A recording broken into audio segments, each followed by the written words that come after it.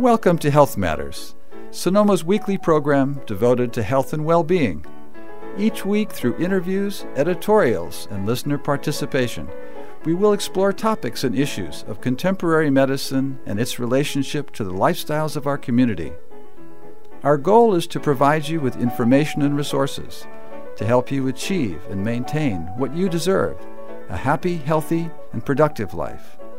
I'm your host, Dr. Ned Hoke, a veteran in natural methods healthcare, speaking with you today from Sonoma Valley, California, for an hour of health topic digestion and discussion. Please stay with us.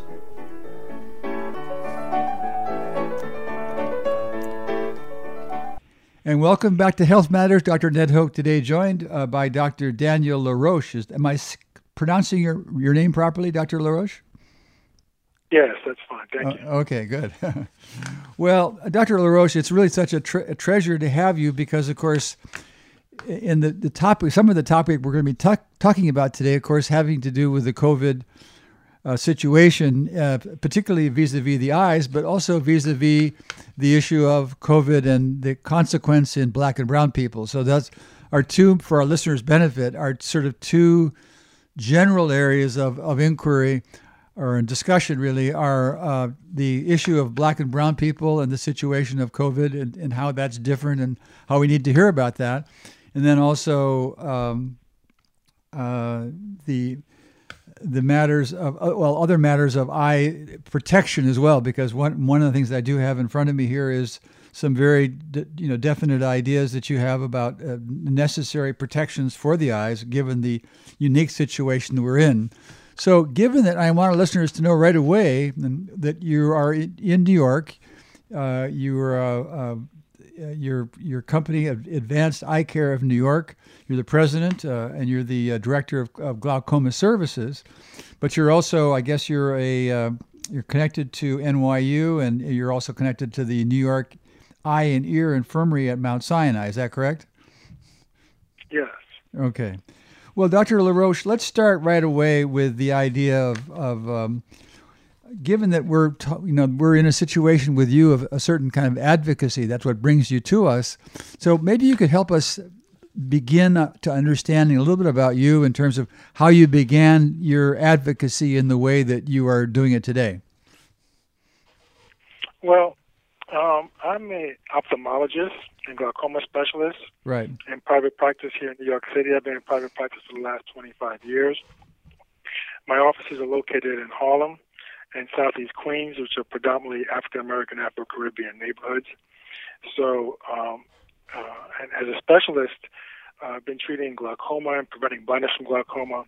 And so I'm an advocate on educating people about glaucoma and getting their eyes checked once a year. Mm-hmm. We have some new technology now where we're able to prevent blindness from glaucoma with earlier cataract surgery and trabecular bypass surgery. The standard of care is medical therapy for glaucoma to lower intraocular pressure, but we have a lot of people in our country that don't have health insurance. There's a lot of poverty. 41 million people are in poverty and can afford expensive medications for their eyes. And so in trying to address glaucoma in many people that have some of these types of issues, we've been able to see that earlier cataract surgery and trabecular bypass surgery is able to help prevent blindness from glaucoma, mm-hmm. help to lower the intraocular pressure in the eye to prevent loss of vision earlier on.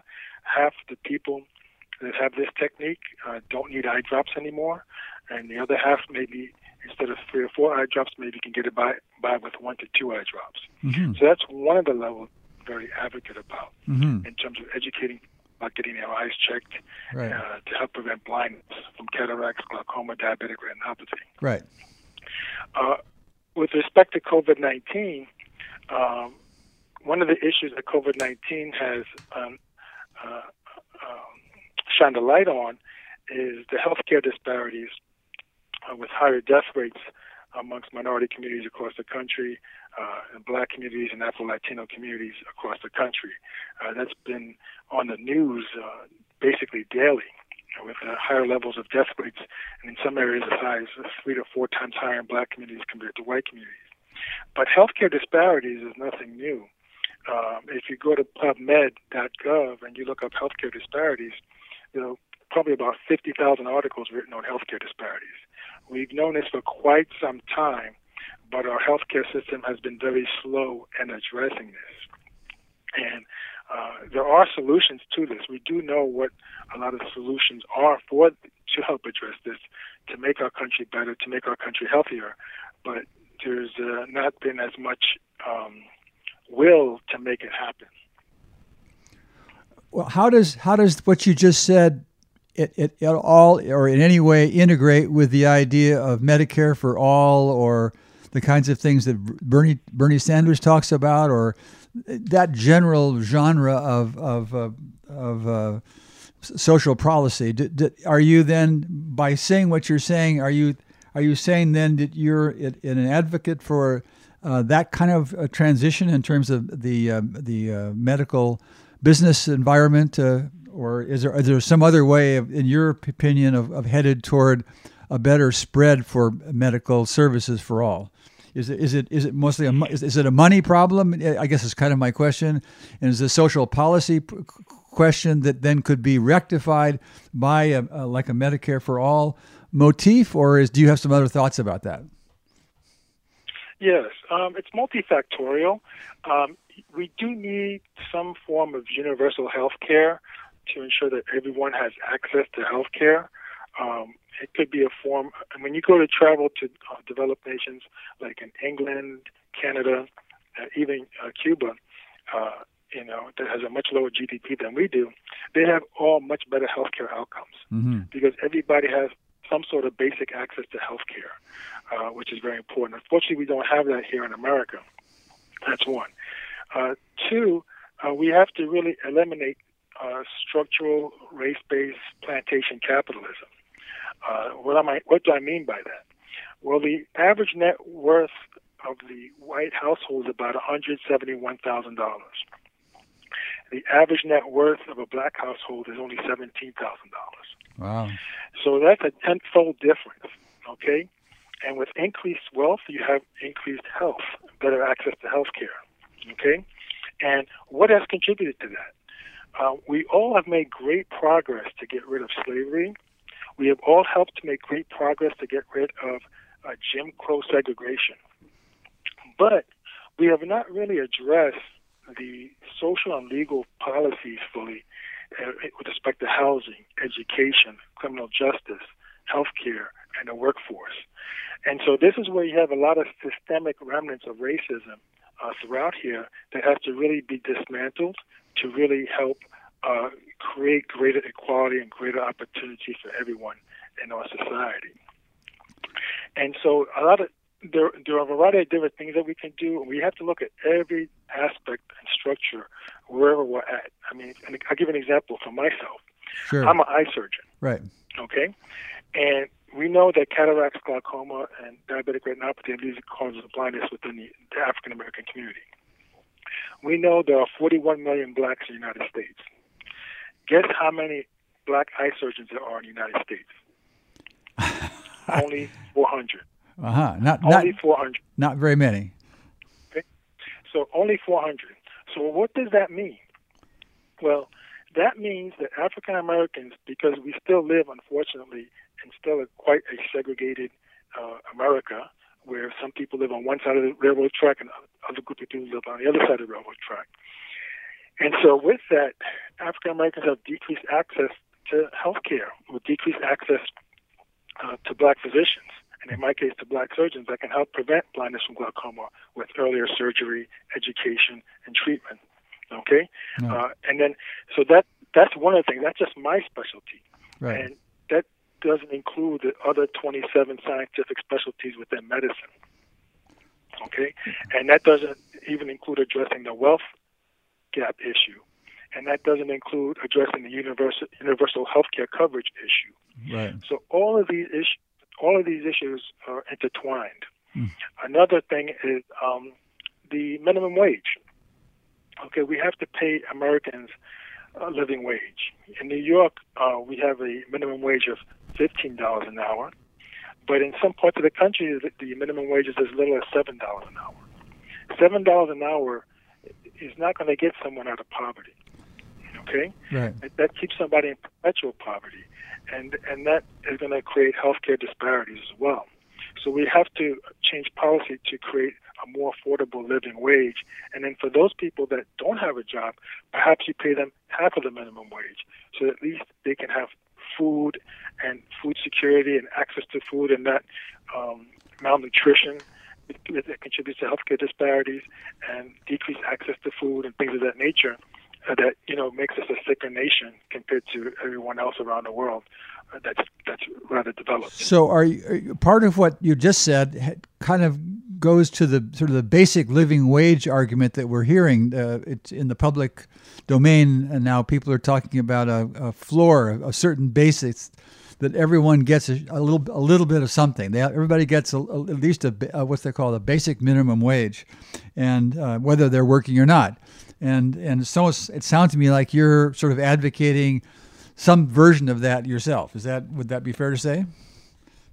Well, yeah, because the reason for that is, one, anything that's provided is going to be a reinvestment into the American economy. Right. We've already seen that with the stimulus. I mean, Donald Trump, and the Congress approved a $4 trillion stimulus, because of the COVID pandemic. Right. And, people from, business owners to the average American, all received a financial incentive and financial payment. And that was just reinvested into the American economy, and the stock market's at record highs. And so we just need a safety net for those people that really don't have it, so at least they can function, maybe have some food to eat, and try to figure their way out of their situation, out of poverty, to get a position, to get a job, just to transition out. And that's just going to be reinvested into the American economy in that respect. So, and that's just a humane thing to do. I mean, just like other countries are doing it right now. Right. I mean, other countries are doing it right now. We're not creating something new. You're not inventing. You're not reinventing the wheel. No. So exactly. And but we just have to have the will to do that.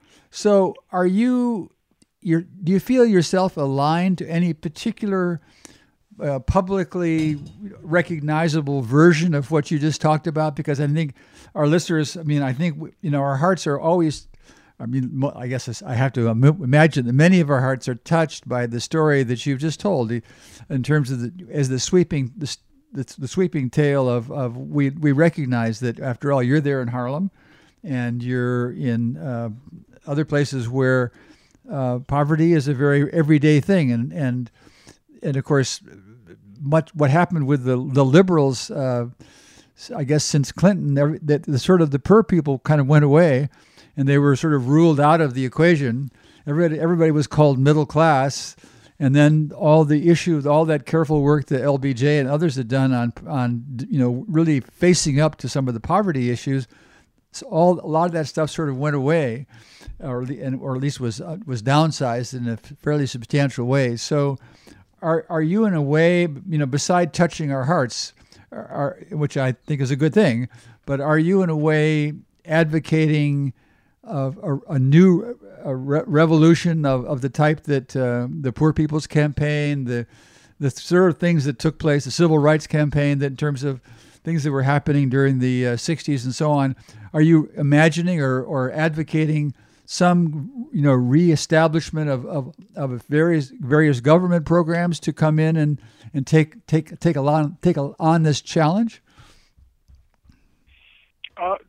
Government is definitely going to be part of the solution. Okay.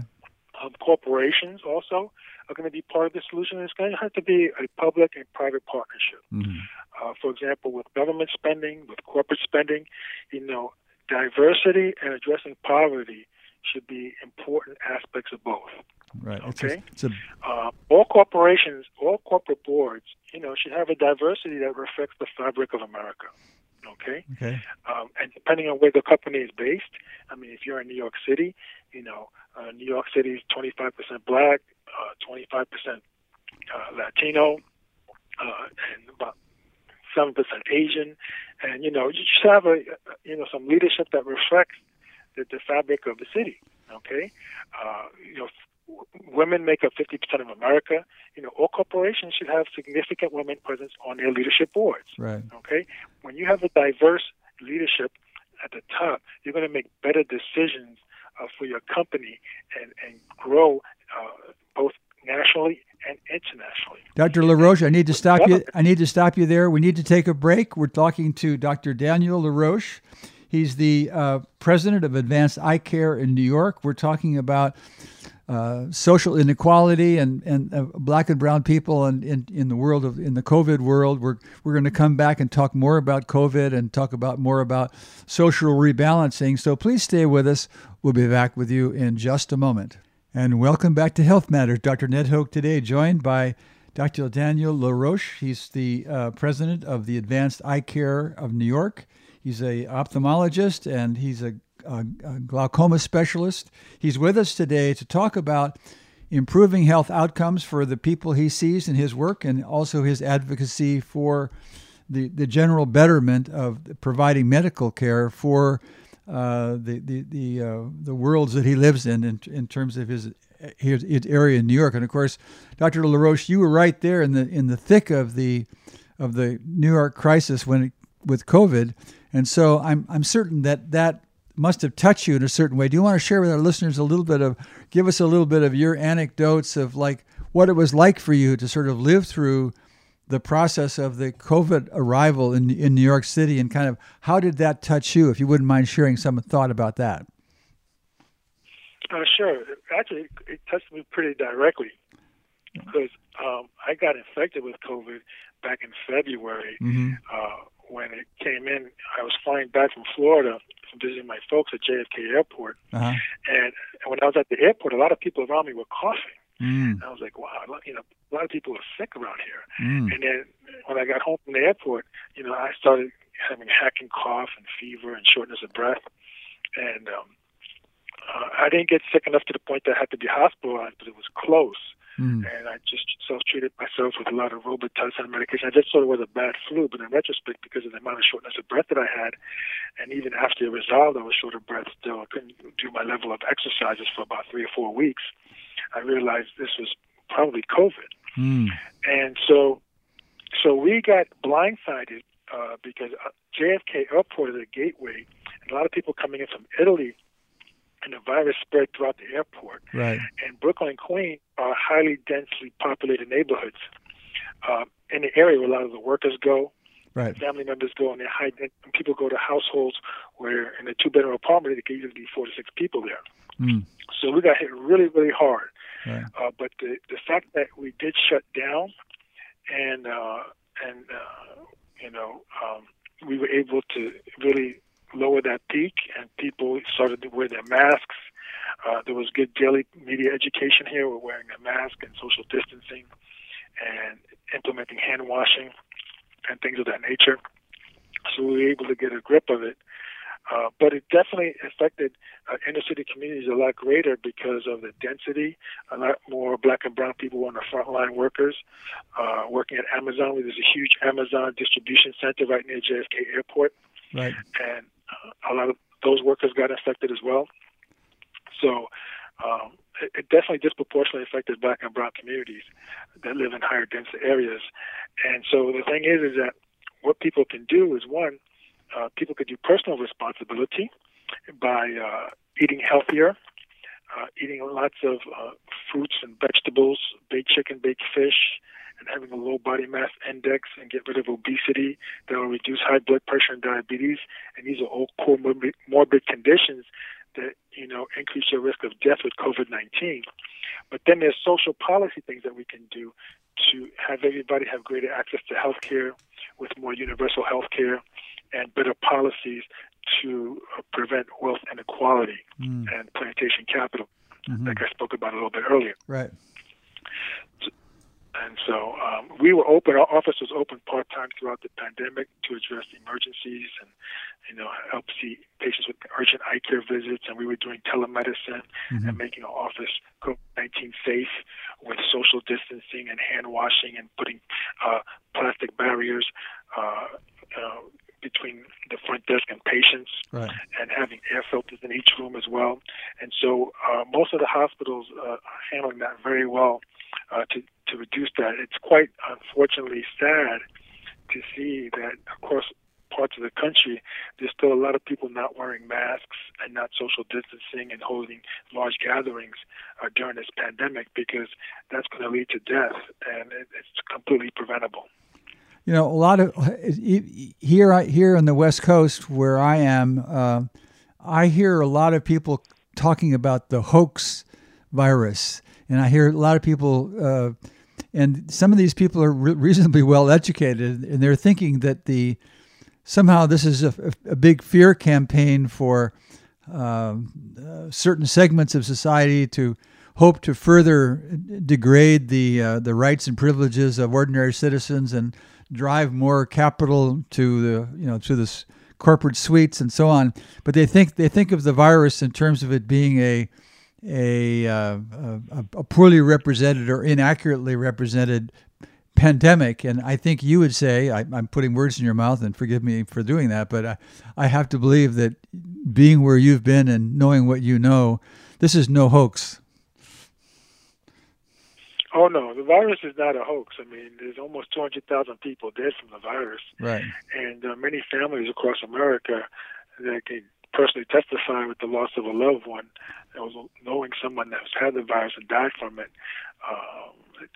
It's getting to the point that it's going to touch every family in America. I've also lost an aunt from this COVID-19 who was in a nursing home. And so it's definitely not a hoax. And so whoever's saying that, they're wrong and they're erroneous, and they don't even deserve a platform to continue to talk about that. Right, exactly.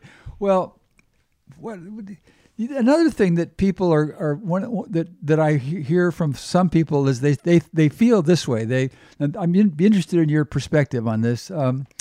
They say that since the way the virus activates itself in terms of creating a cytokine storm, they're saying by lowering your body's inflammation, and I'm going to get to a point that has to do with colored people.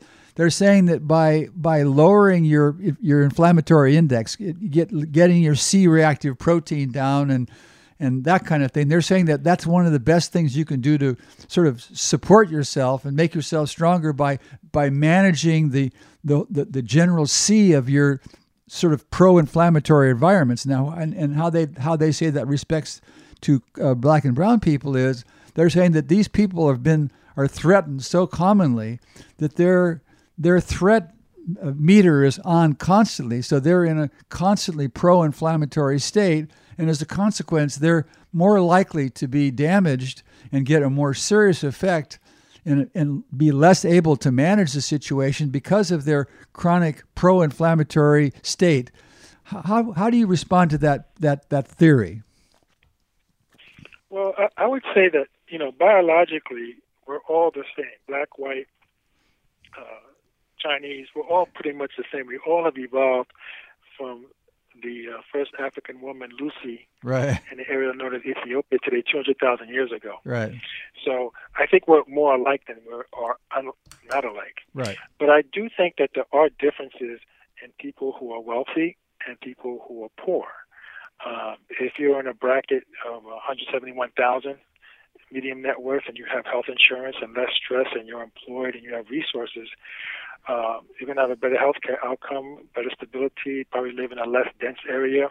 That will probably all favorable for a better outcome with COVID-19 compared to if you're an income of 17,000, right, which there's more whites than blacks at that level of income. But percentage-wise, there are greater health disparities in blacks for a lot of the decreased access to social resources as well.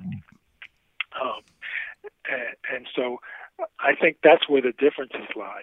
And, those people that are poor are definitely going to be more stressed, probably more obese, have decreased access to health care, less right, education, right, live in a higher density area, be more likely to be an essential worker with greater exposure to the virus.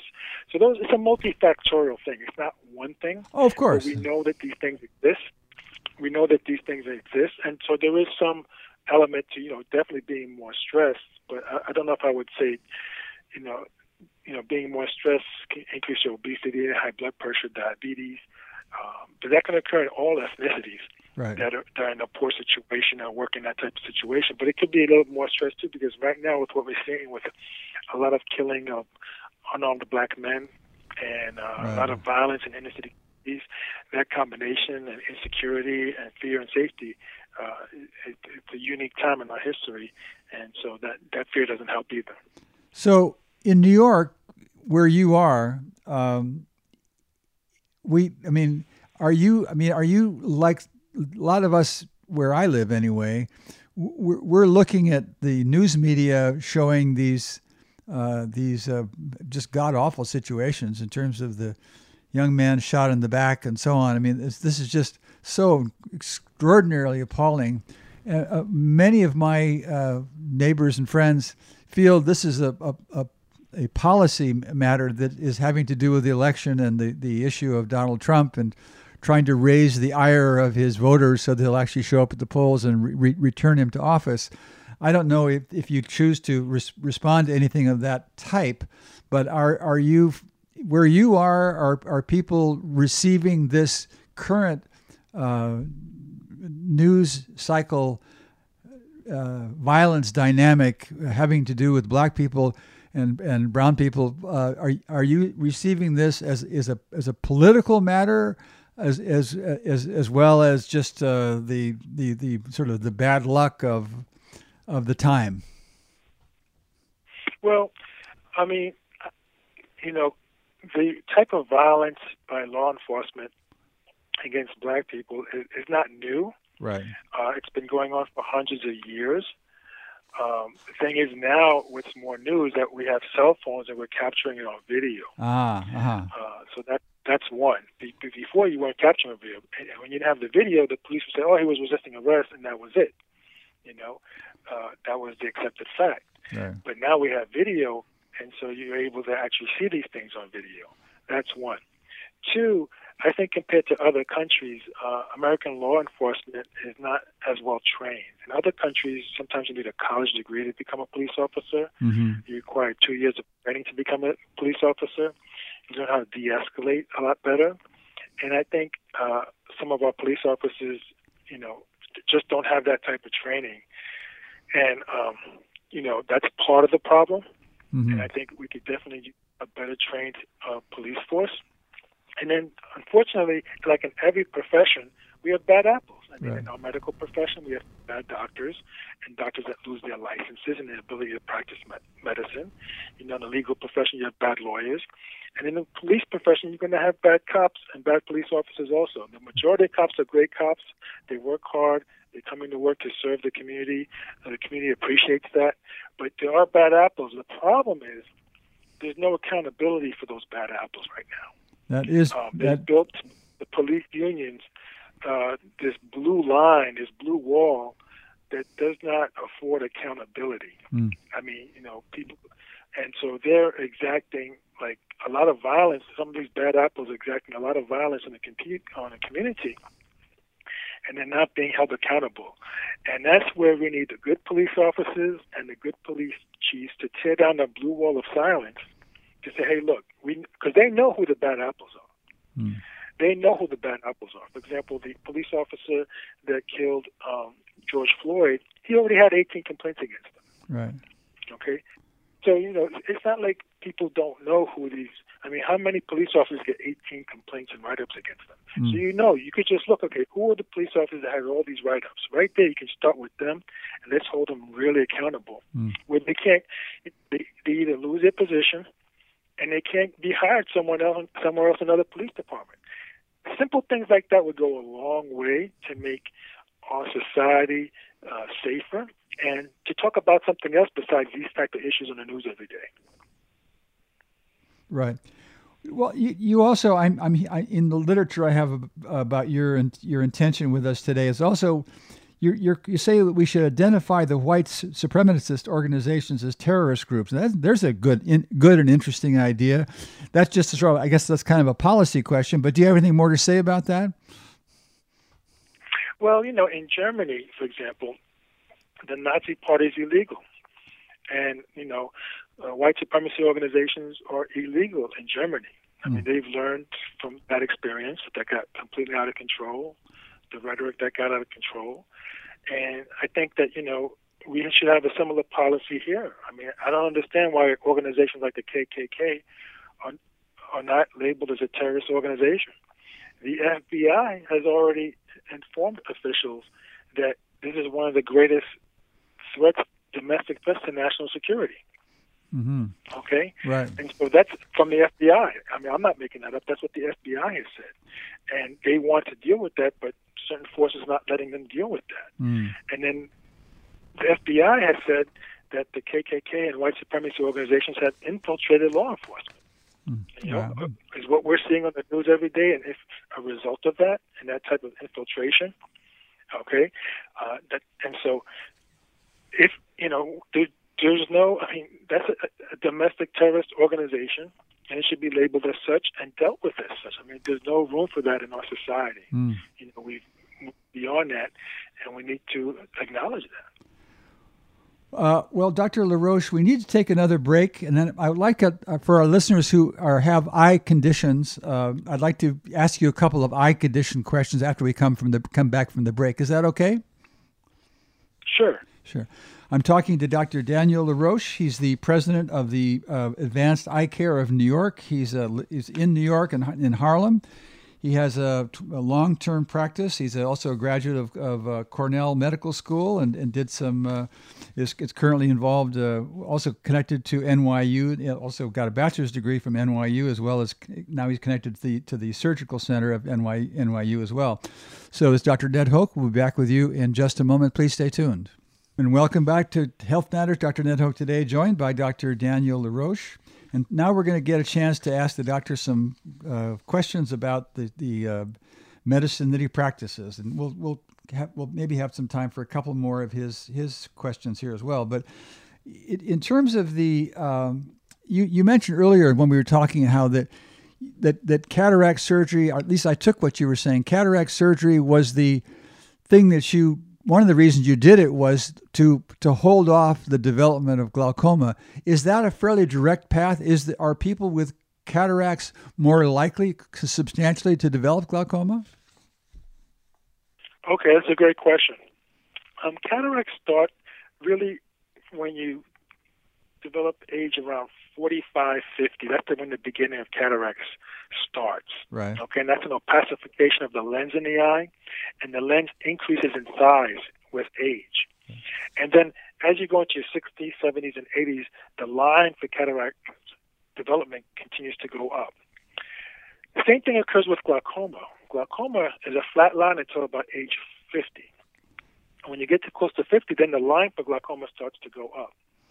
And there's a direct correlation between the two. The eye has a normal eye pressure of around 15. Okay? When you touch your eye, the normal eye pressure in the eye is 15. Right. The mean intraocular pressure in a patient with glaucoma is 18. And so when I'm examining patients over 50, I'm checking their vision, make sure their vision's okay, 20/20. I check their eye pressure. If the eye pressure is 15 or less, that's okay. I take a look at the inside of the eye and make sure the retina's okay, because diabetic retinopathy can affect the retina.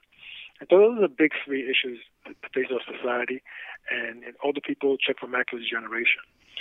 But if the pressure is 18 or higher, then I start to look very carefully for signs of glaucoma with a larger lens in the eye and or pigment of the lens rubbing up against the back part of the iris that blocks off the drainage angle. Mm-hmm. And then in those patients that are 18 or higher, and if they start to develop, signs of glaucoma with a higher pressure and or damage to the optic nerve, then I recommend earlier surgery with cataract surgery and trabecular bypass by opening up the drain to lower the pressure some more. Once we do that, we can bring that pressure back down to 15. We can place like a multifocal lens that allows them to see clear without glasses inside the eye. Right. And really we can prevent glaucoma, cure glaucoma in some cases when you catch it early enough. Mm-hmm, mm-hmm. So you mentioned the drainage issue and coexisting with the cataract surgery. So are those procedures done work at the same time typically? I mean, so you always kind of, or you tend to do them both at the same time to manage the situation? That the cataract If a patient has glaucoma, I'll do, yes. That's my first procedure I like to offer patients, is Right. taking the cataract out earlier. Right. And the cataract operation and placing and opening up the drain and performing a trabecular bypass procedure Right. can be done within about 20 minutes Right. under local anesthesia Right. at the hospital. You go home the same day, and usually people are seeing much better, particularly if they have a multifocal lens in the eye where they can see distance and reading without glasses. Right. And the eye pressure is lower, they're seeing better, and they're much happier. Mm-hmm. So this is a new technology that we have that's available. It can really change the course of glaucoma for many Americans with earlier diagnosis and treatment. Mm-hmm. So, in terms of the theories of the development of glaucoma, there's the oxidative damage to the optic nerve. I'm not sure if this is a theory or it's probably a fact, but in terms of the reactive O2 species, in terms of the consequence of the optic nerve, do you have something to say about that, and how significant do you feel that is and relevant to the development of glaucoma? Well, what starts before that is the elevation of eye pressure. Okay. The elevation of eye pressure creates a toxic environment and starts to kill off cells, and with the oxidative damage to the retinal ganglion cells that occurs thereafter. And then the elevated eye pressure also triggers a T-cell autoimmune response that destroys the retinal ganglion cells.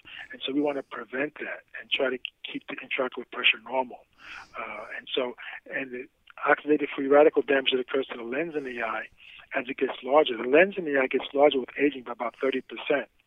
From sunlight exposure, from age-related change, oxidative changes to the lenses in the eye that's worsened by smoking, poor diet, excessive exposure to sunlight. So that's definitely, that plays a part of it as well. Mm-hmm. So in your practice, do you find yourself proactively also suggesting any kind of nutritional guidance for your patients that are on this path of development in terms of either cataracts or glaucoma or both? Well, we have an obesity epidemic right now in our country. About nearly, 40 to 50% of Americans are obese. Right. And so I always have a nutritional conversation with them because the eye is part of the body. And yes, one of the things that I recommend is drinking vegetable juice. Mm-hmm. One of my favorites is you get a blender, you put cucumber in it, about 85% cucumber, maybe a little bit of spinach and kale, handful of blueberries, or half of a green apple. Make a vegetable juice, and I tell the patients to drink 3 16 ounces. Make 3 16-ounce bottles, and you can bring a bottle to work with you. And then have one for breakfast, one for lunch, one for dinner. Mm-hmm. And then you can eat like a regular food that's healthy, like salad, fish, vegetables, chicken, and that often will help you lose weight. That will help you give vitamin A, vitamin C, vitamin E, lutein and zeaxanthin for your eyes, and help also strengthen your immune system in case you get sick with COVID-19, mm-hmm. to help fight off COVID and get rid of obesity. And so that's what I recommend in terms of nutrition and diet. Mm-hmm. And I also recommend exercise, too, by walking 30 to 60 minutes a day at least. Try to walk 30 to 60 minutes a day. Mm-hmm. And so, of course, that's always a challenge for some people who are not used to doing that. At least that's my experience as a physician. I find that always amazes me. Sometimes people will stop me on the street and they'll say, the best thing you got me doing was walking.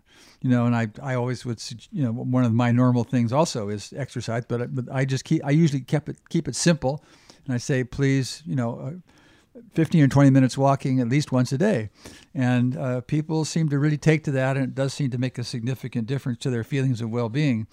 So in terms of again, coming back to the nutritional thing, is there any in the supplementation area that you actually support or recommend? If a person, for instance, isn't obese but they're looking to strengthen themselves and to give themselves a better shot at hoping to avoid the development of cataracts and glaucoma, is there any kind of preventative strategy using nutritional supplementation that you recommend? I think all the essential vitamins and minerals are in the healthy foods that I mentioned, with fruits and vegetables, right, in particular. Right. However, I do have some elderly patients who have a poor appetite. Okay. Or if someone has a comorbid condition, like if they have cancer and can't eat very well, something to that nature, then I recommend supplements like multivitamins to help make up for the lack of nutritional intake. Right. That's when I will use supplements in that capacity. I see. Okay, that makes sense. So now coming back to your some of your what I'm seeing here in front of me, talking about coming back to the education for black and brown physicians, you're saying it says eliminate sole reliance on standardized testing as citizens to be used at entry to magnet schools. That's not medical education, but that's just magnet schools. So talk about the standardized testing. I don't have children, so I'm not familiar with that particular situation. Tell us about that and kind of what you see would be a better improvement to that. Well, actually, in California, I think just today there was an article how California can no longer use standardized testing for admissions to their colleges. Mm-hmm. And the reason for that is because standardized testing is culturally biased and financially biased. Right. And the way it works is like this. I mean, an example is, for example, if you use an SAT type of course. Right. Okay. People that come from households that make $200,000 or more are able to, statistically they do better than those from households that are income of $20,000 or less. Mm-hmm. And why is that? Because they have the resources to take test prep. And usually those students also have the resources to live in better school districts as well. So when you're living in a better school district and you're able to get better access to test prep, you can do, 10 or 20% better on a test score compared to other kids that maybe don't have access to that same school district or to the test prep. Mm-hmm. So that's cultural and class bias. And what that has done, that has kept a lot of minorities out of higher education. And I'll give you an example. In New York City, we have a school called Bronx Science. It's a magnet high school, okay? It trains all the future doctors, lawyers, and business people. And New York City is 26% black. But at that high school, which is a magnet high school, because they use standardized testing to let kids in, it's only 3% black, okay? Oh, my goodness. And so right there at that level, at the high school and middle school level, right there, because of standardized testing, it's keeping a whole group of people out to becoming future doctors and lawyers and business people. Right. Okay? Right. And so we have to change that structure around because it's extremely inequitable. There's absolutely no correlation between how good you do on this test and how good of a surgeon you're going to be. There's no correlation. There's absolutely no correlation. So this is a fallacy that we have in our system that perpetuates this inequality that we have. Okay? And so that has to be dealt with. What we have to do is we have to change to our system where you take the cream of the crop students from every community. Okay? Like, for example, in New York City, we have 5 different boroughs. Okay? And you want to take the cream of the crop students from each of the different boroughs. Okay? So that reflects the diversity of the city. And let those students, the best from each of those boroughs, go to this magnet high school, get the prep and the training that they need, so that when you graduate, you'll graduate a diverse group of excellent people that could be the future doctors, lawyers, business people, and leaders that will reflect the city. Okay? And we need to do that across the country as well. So is it likely in the de Blasio administration of your city that you're going to, do you feel progress is coming your way to that particular issue? Well, I think, baby steps are being taken right now. I think, we need to take a greater look at the complete system, both at all local levels, state levels, and federal levels, to address all these inequalities and all these old policies that have not been, that were created, sometimes decades ago, that have to be revamped, to create a more perfect union, to create a more perfect union, to establish greater justice, to ensure greater domestic tranquility, and to provide for the general welfare of our society. Well, and to now we just have a couple more minutes, so I don't want to. I want to leave our listeners with some very specific guidance that you have. Now, we in California are, I'm circling back to the COVID matter. We in California have been recognized as being in a surge for the last several weeks. And so you mentioned in literature that I have here in front of me about you, you say that there's a reason for people to wear eyeglasses to protect their eyes when they're, I guess, in public spaces. Do you have anything more to add beside what we've already heard? Do you have anything more to add in terms of self-protective means for our listeners things that are relative to the eye, yes, but also any other particular guidance that you have? Because of course we have so many people are terrified of the virus and staying home, and then, but of course then they go out, and then of course then if they're not careful, then of course then they encounter the virus and then they have to deal with it. So do you have anything other than the eyeglasses that might, our listeners may not have already heard, that you advise them particularly to protect themselves from the virus? Sure. Yeah, I'm starting to see that, California is becoming a hotspot, because I know we had our epicenter in New York. California really had hardly any cases at all. Right.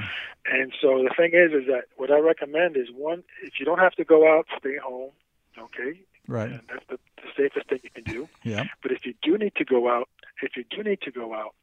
and or you're an essential worker, then definitely wear a mask. I do recommend wearing eye protection. At the hospital, we all have to wear eye protection. That could be in the form of goggles or an eye shield. And the reason for that is because that will reduce you touching your eyes with your hands. Okay? Because a lot of times we touch our face, we touch our masks, we touch things, we touch our eyes, and things that we touch, we can, come into contact with a surface that's contaminated, and to touch our eyes, and we can contaminate ourselves. Right. And so that will minimize the risk of transmission. Also, in case there are other people that are out there not wearing masks, if they're talking and they come close to you, like we have the subways in New York City. Sure. So people can get very close sometimes in the subways. So by doing that, that's another barrier to prevent someone from breathing on you or coughing on you, or particles in the air coming around towards your eyes. So having an eye shield and or goggles, that's just another barrier to help reduce the risk of transmission, and trying to remind you not to touch your face and touch your eyes as well. Right. And then obviously when you get home, you can discard your mask, wash your shield, wash your hands, change your clothes when you get home, to minimize the risk of self-contamination as well. That's what I've been telling people about, that when they get home, the business of changing their clothes. And I'm surprised the number of people who resist that. It just amazes me. One other thing, I don't know that you're aware of this. We had a guest on our show not long ago, a Dr. Kui from Taiwan, and he reported to us about the issue of using a salt spray on the mask as a way of improving the ability for the mask to be, after all, the mask is going to get changed. It's going to get moved around in the face, one thing or another. And the idea that the salt, with a little bit of salt in it, with a little bit of soap in it, actually deactivates the virus should viruses land on the mask surface. Because if viruses are landing on the mask surface, then all you have to do is touch the mask, and then with your hand, then your hand is then contaminated, and so on. And they're saying that the salt solution deactivates the virus. Are you familiar with that concept of that theory? Well, what I recommend is where people rotate their masks. Like if you have let's say you have 5 or 6 masks. Okay. Right? Okay. Rotate one a day. Put one, just rotate it, and put one in a dry spot somewhere. Right. And the air when the air dries over 4 days, it'll kill everything. Right. Anything that's on it will be killed. Okay. So I just recommend people rotate their mask. I'm not sure about the salt spray, because if you do spray it with salt and it's wet, I don't know how usable it is right away. No, it has to. No, it has to be dried. It has to be. You spray it and then it's dried. And this was a researcher, and he said that what happened in Wuhan was one of the problems they discovered was that with people moving their masks around, of course, they were contaminating themselves all the time. And they said if they used this salt spray and they like exactly as you say, they then let it dry properly, then the salt added a substantial benefit in terms of breaking down the viral particles. But I think your method, certainly the idea of having 4 or 5 masks and just parking them for several days, probably is just as adequate. So, Dr. Daniel Laroche, it's really been a pleasure to visit with you, and we're grateful for the time you shared with us, and thank you so much for joining us. Thank you. It's a pleasure. Thanks for having me. Okay. Take care.